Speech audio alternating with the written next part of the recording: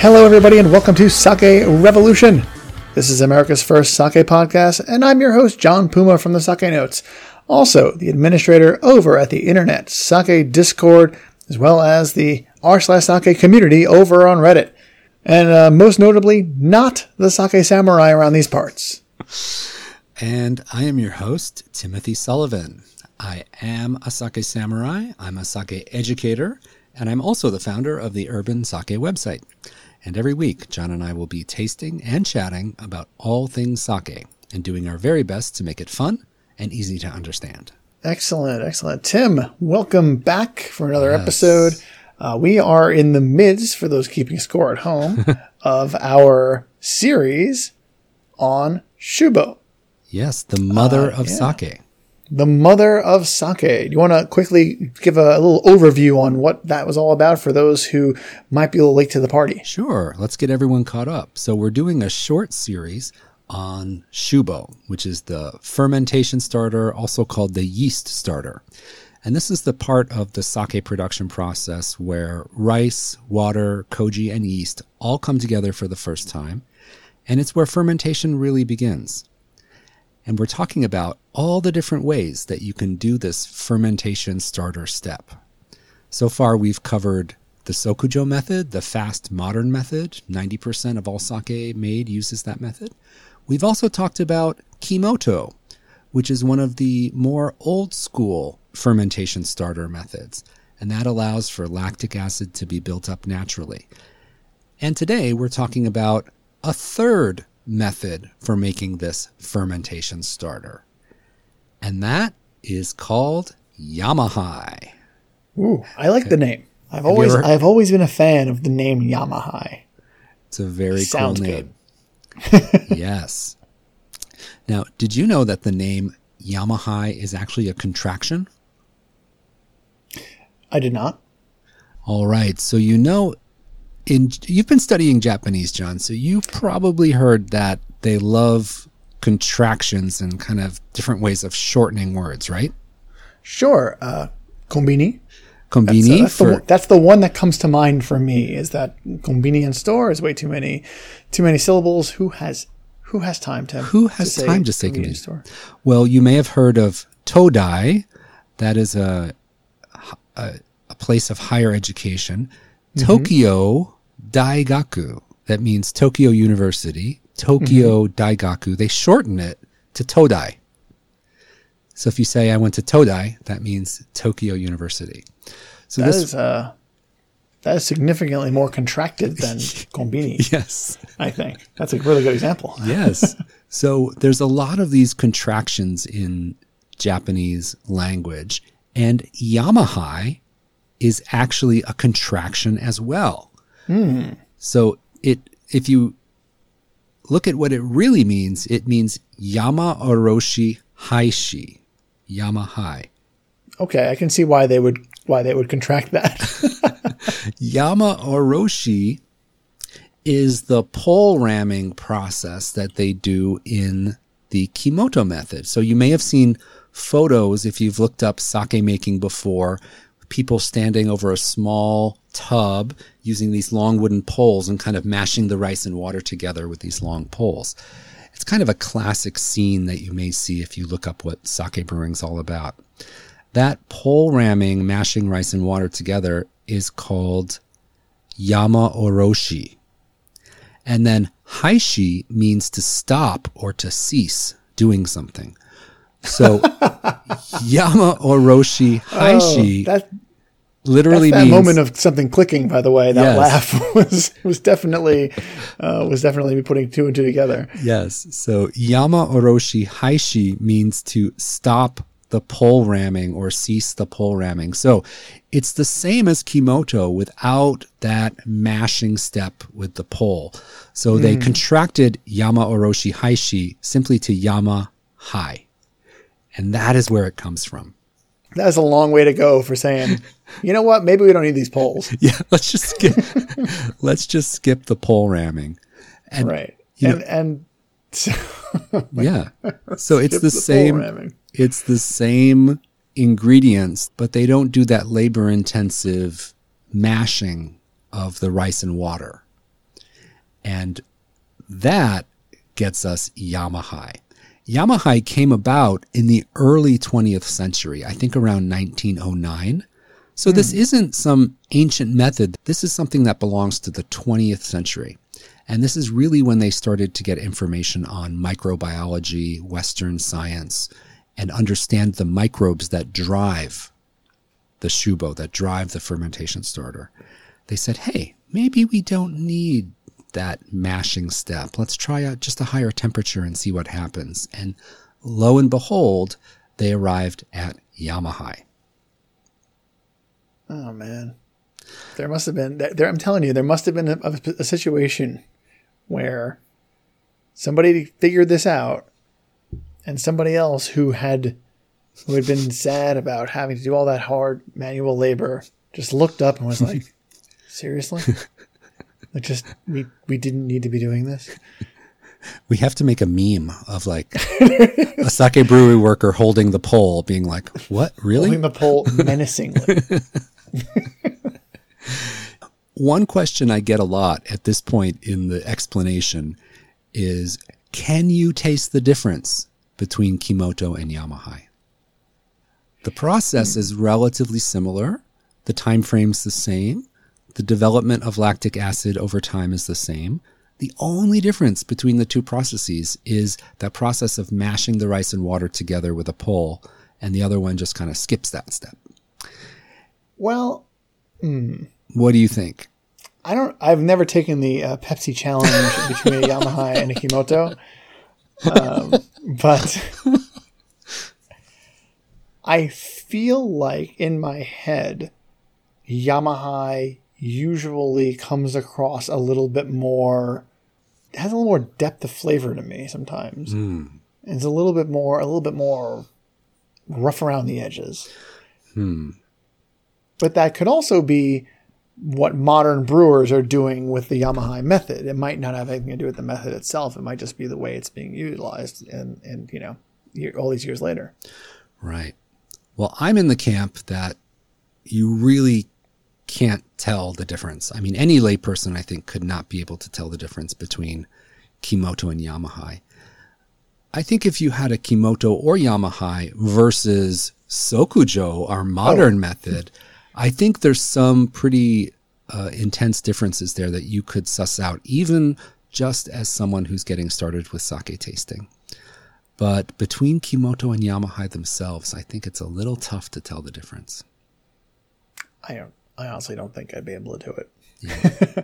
Maybe if I had I think I would need to have like one brewery that had a Kimoto and a Yamahai, and then try them both like back to back, and then be like, all right, can I even tell the difference? And that would be, maybe that would be the method, but I doubt I'd be able to do it. So when we did our Sokujo episode, the modern yeast starter method, we mentioned that a certain percentage of sake made uses that method. Pretty big percentage. Yeah. Pretty big percentage. I want to say something like 90%. That's right. So 90% of all sake made uses the fast yeast starter method. What about Yamahai? What do you think the number is for Yamahai? We've got 10% to work with here, John. What do you think we're dealing with? So 10% left, and we've got 3 starters remaining. I want to say Yamahai is probably the second most popular, so I'm going to say 5%. Well, you got half of it right. It is the next most popular, the next most widely used, and it is at 9%. Oh my goodness. Yes. So if we put Yamahai and Sokujo together, that gives us 99% of all sake made uses either Yamahai or Sokujo. Yep. The rest of these are just little niche types. 99. That's impressive. Yeah.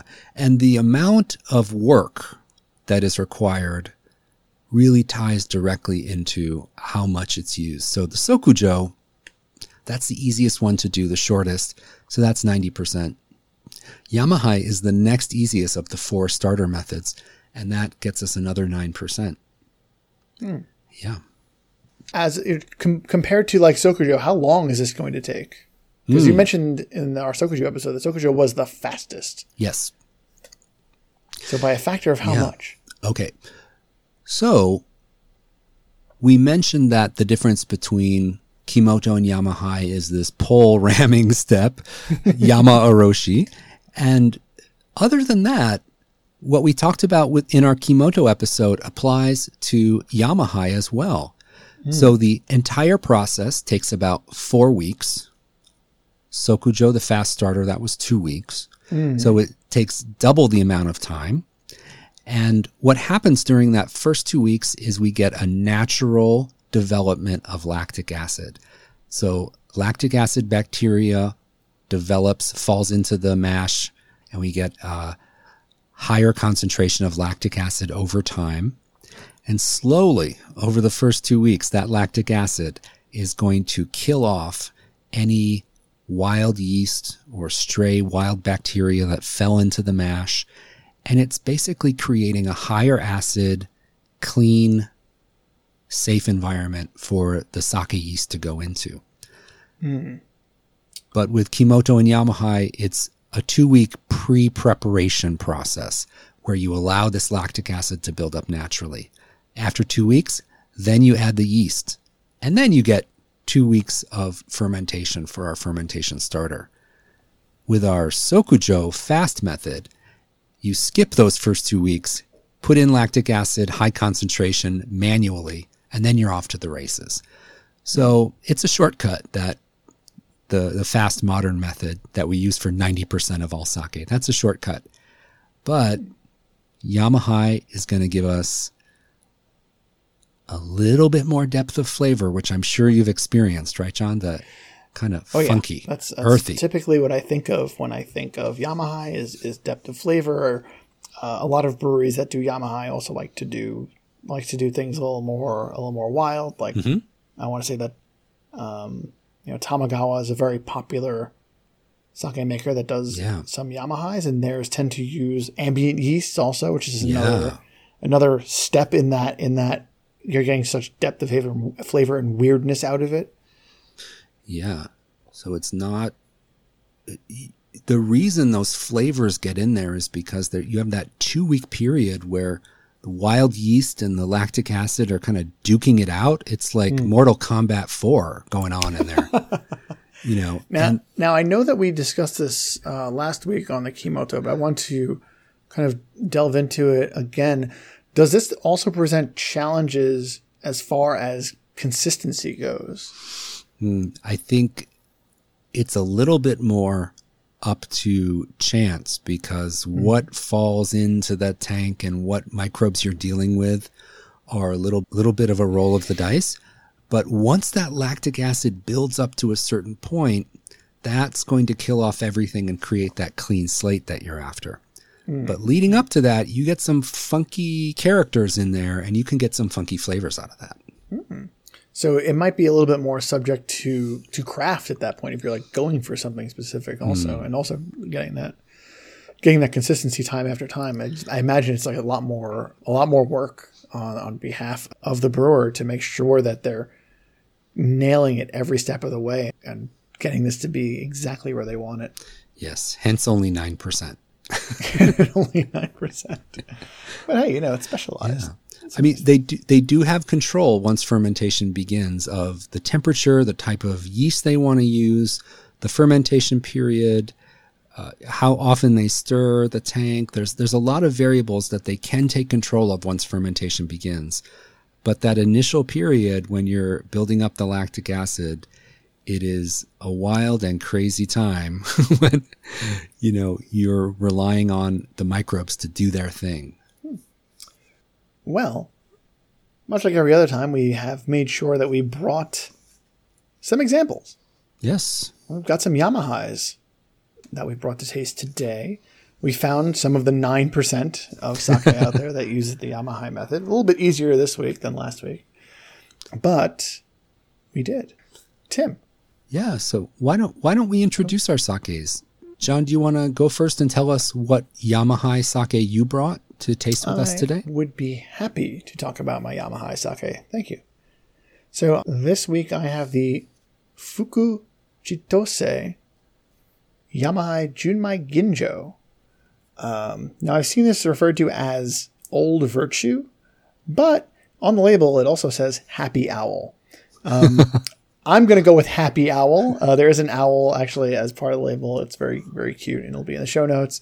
And to me, I think he looks happy, so I'm going with Happy Owl. All right. The name of the brewery is Tajima. It's a Tajima Brewery in Fukui, which Fukui, we getting some traction on the show. A couple of weeks back, you had sake from Fukui, and now I do. Great. The rice is Koshino Shizuku, which is a local Fukui rice. It's polished down to 55%. The ABV is 15 to 16. And the sake meter value is 1.7. So not dealing with a lot of extremes here. Yeah. And a nice, at 55%, I'm very interested in tasting this and seeing how that interacts with the Yamahai style, which is, in my mind at least, a little bit more known for depth and being a little bit rough and tumble. Yeah. I should also note that this is single pasteurization. Okay. But I do not know which. I do not know if it is Namazume or Namachozo, unfortunately. Okay. Well, one of those. Got a 50% chance to get it right. Yeah. All right. Well, I brought a very interesting and very well-known Yamahai called Tengumai Junmai Yamahai. This is a Tengumai brand, and they're known as Dancing Goblin in English, which I think is great. And I love that name. I do too. This is from the Shata Shuzo, or Shata Sake Brewery, out of Ishikawa Prefecture. We're going back to Ishikawa. Yep.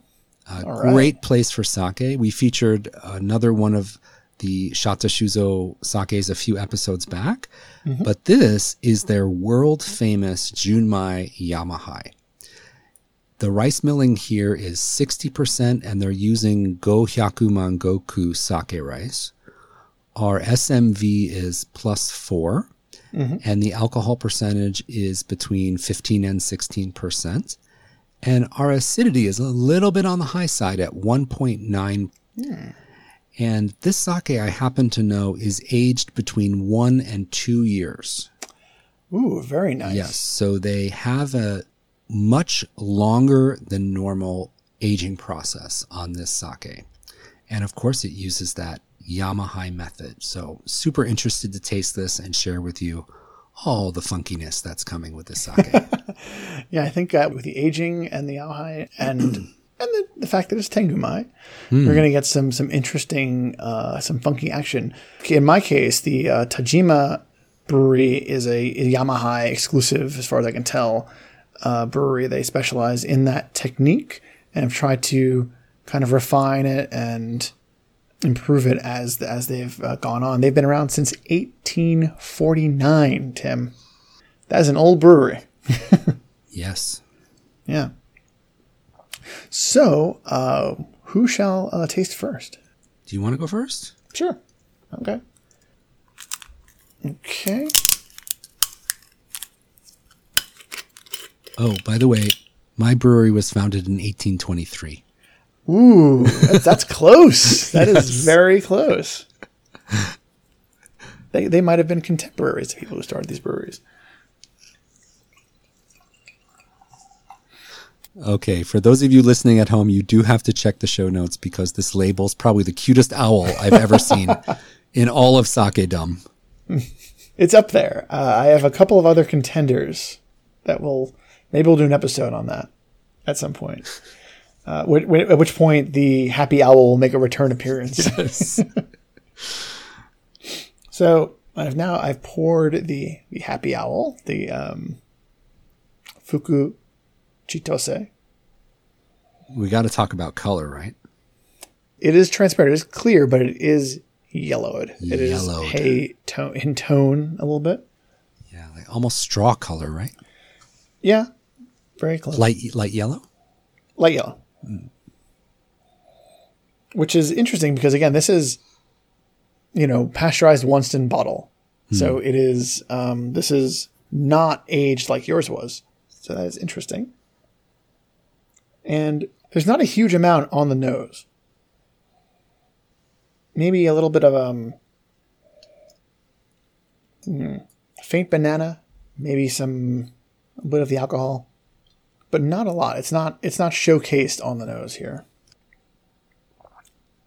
And when I taste it, it is a little bit funky. This is very, very different. Not terribly dissimilar from our experiences with Kimoto, but a lot wilder than our experiences with Sokujo, which were kind of, if you recall correctly, I think we both had pretty dry sakes. I had a very dry sake, but it was a very clean, dry, I don't want to say predictable, but you kind of knew what to expect when you're drinking it.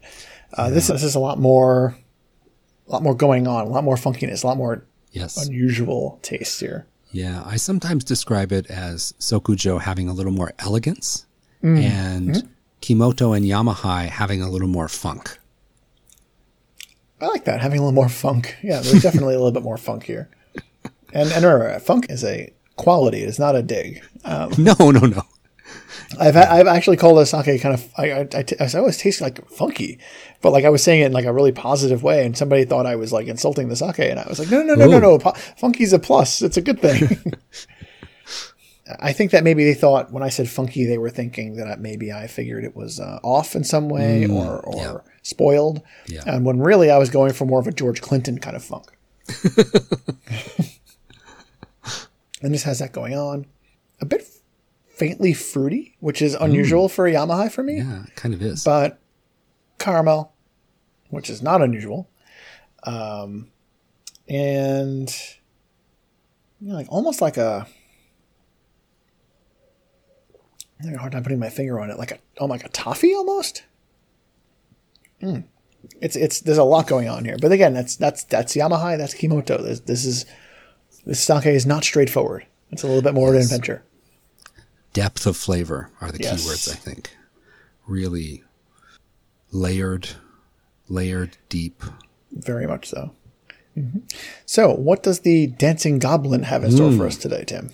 Well, I want you to look at this color. Yeah. Okay. Very similar. Very similar. In fact, yours almost seems a little lighter in tone.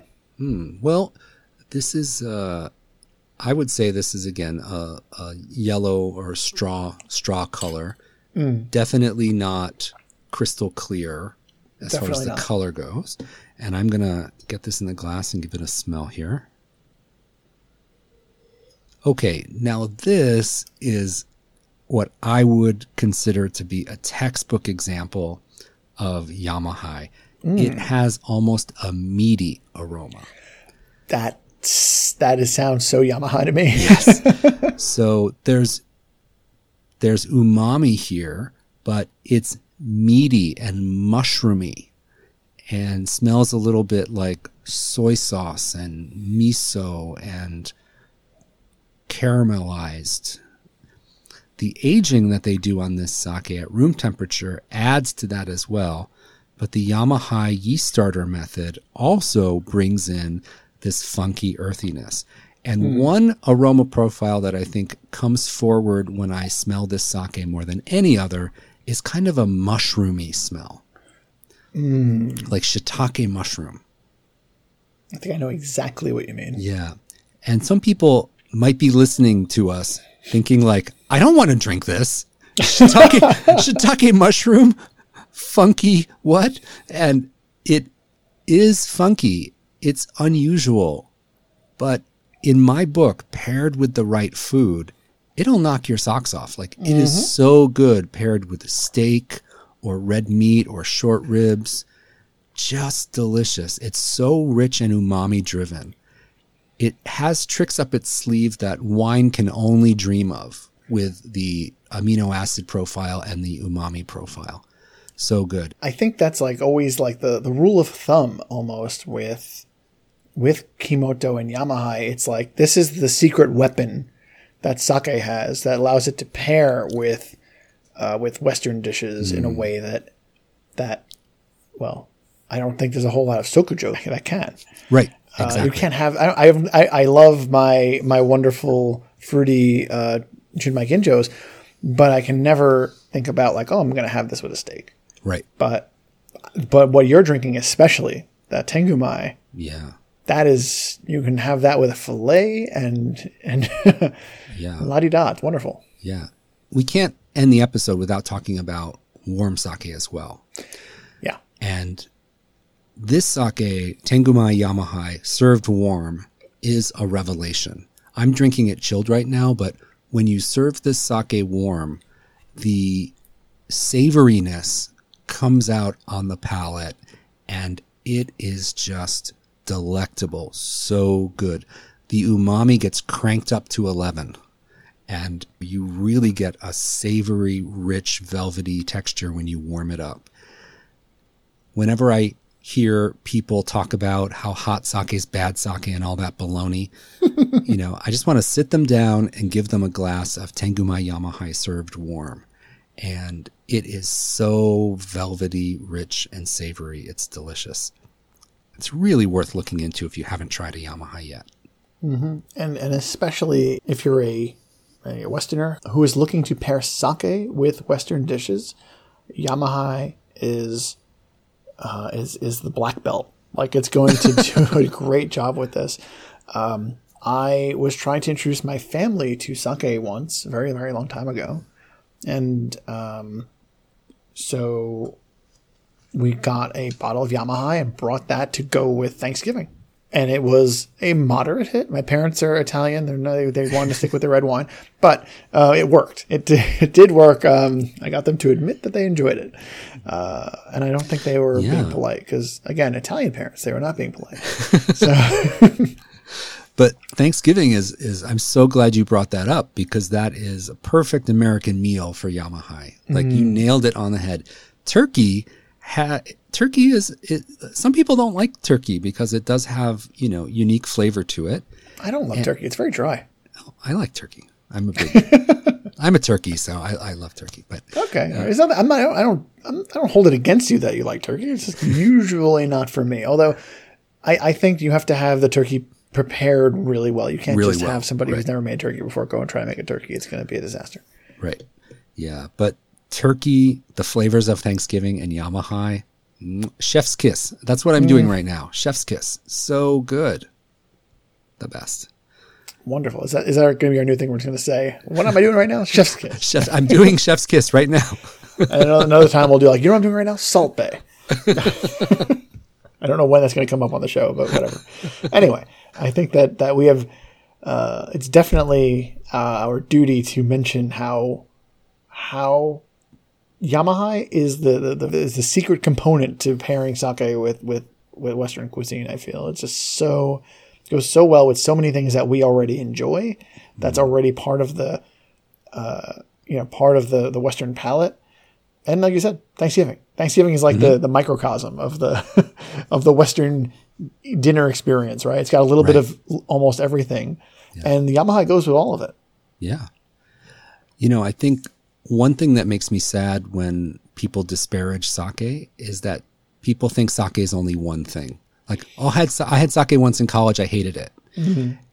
And one thing I hope we're achieving with this Shubo mini series is that telling people sake is not just one thing.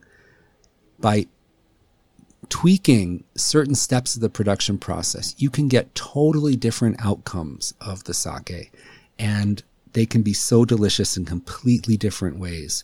So sake really is much more of a Swiss Army knife than people believe, that you can get all these different flavors and profiles by changing the production process. And it's a little complicated to learn about sometimes, but it's really delicious to explore it and try all the different styles.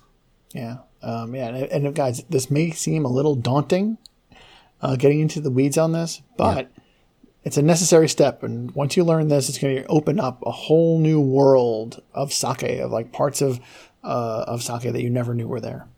Yeah. So far, so good, John. We've gotten Sokujo under our belt. We got Kimoto taken care of. That's right. We just did Yamahai. We've got one more. very, very special and very rare kind of fermentation starter coming. Good. And I think we might have to call in some backup for that one. Yes, we might need a subject matter expert. Yes, I'll take it. You'll take it. All right. So yeah, we'll work on that.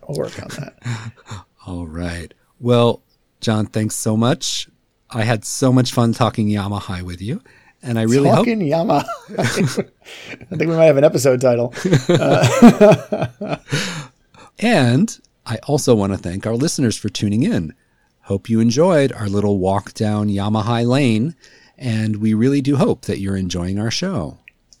Yamahai Lane. Yes. All right. It's around the corner from Kimoto Street. Oh, okay. If you'd like to show your support for Sake Revolution, one way you can really help us out would be to take a couple of minutes and leave us a written review on Apple Podcasts. It's a great way for us to get the word out about our show. And after you're done leaving that review, please go and tell your friends and your family. You know, at Thanksgiving dinner, you bring them Yamahai and tell them about our show. And then also subscribe, and please encourage your friends and family to subscribe. This way, every week when we put out a new episode, it will show up on your device of choice, and you will not miss a single one of our shows.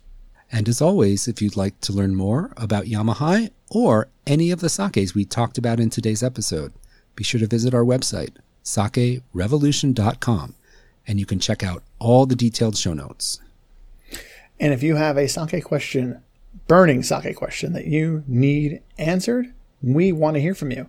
Please reach out to us. The email address, as always, is feedback@sakerevolution.com. So until next time, please remember, keep drinking sake and Kanpai.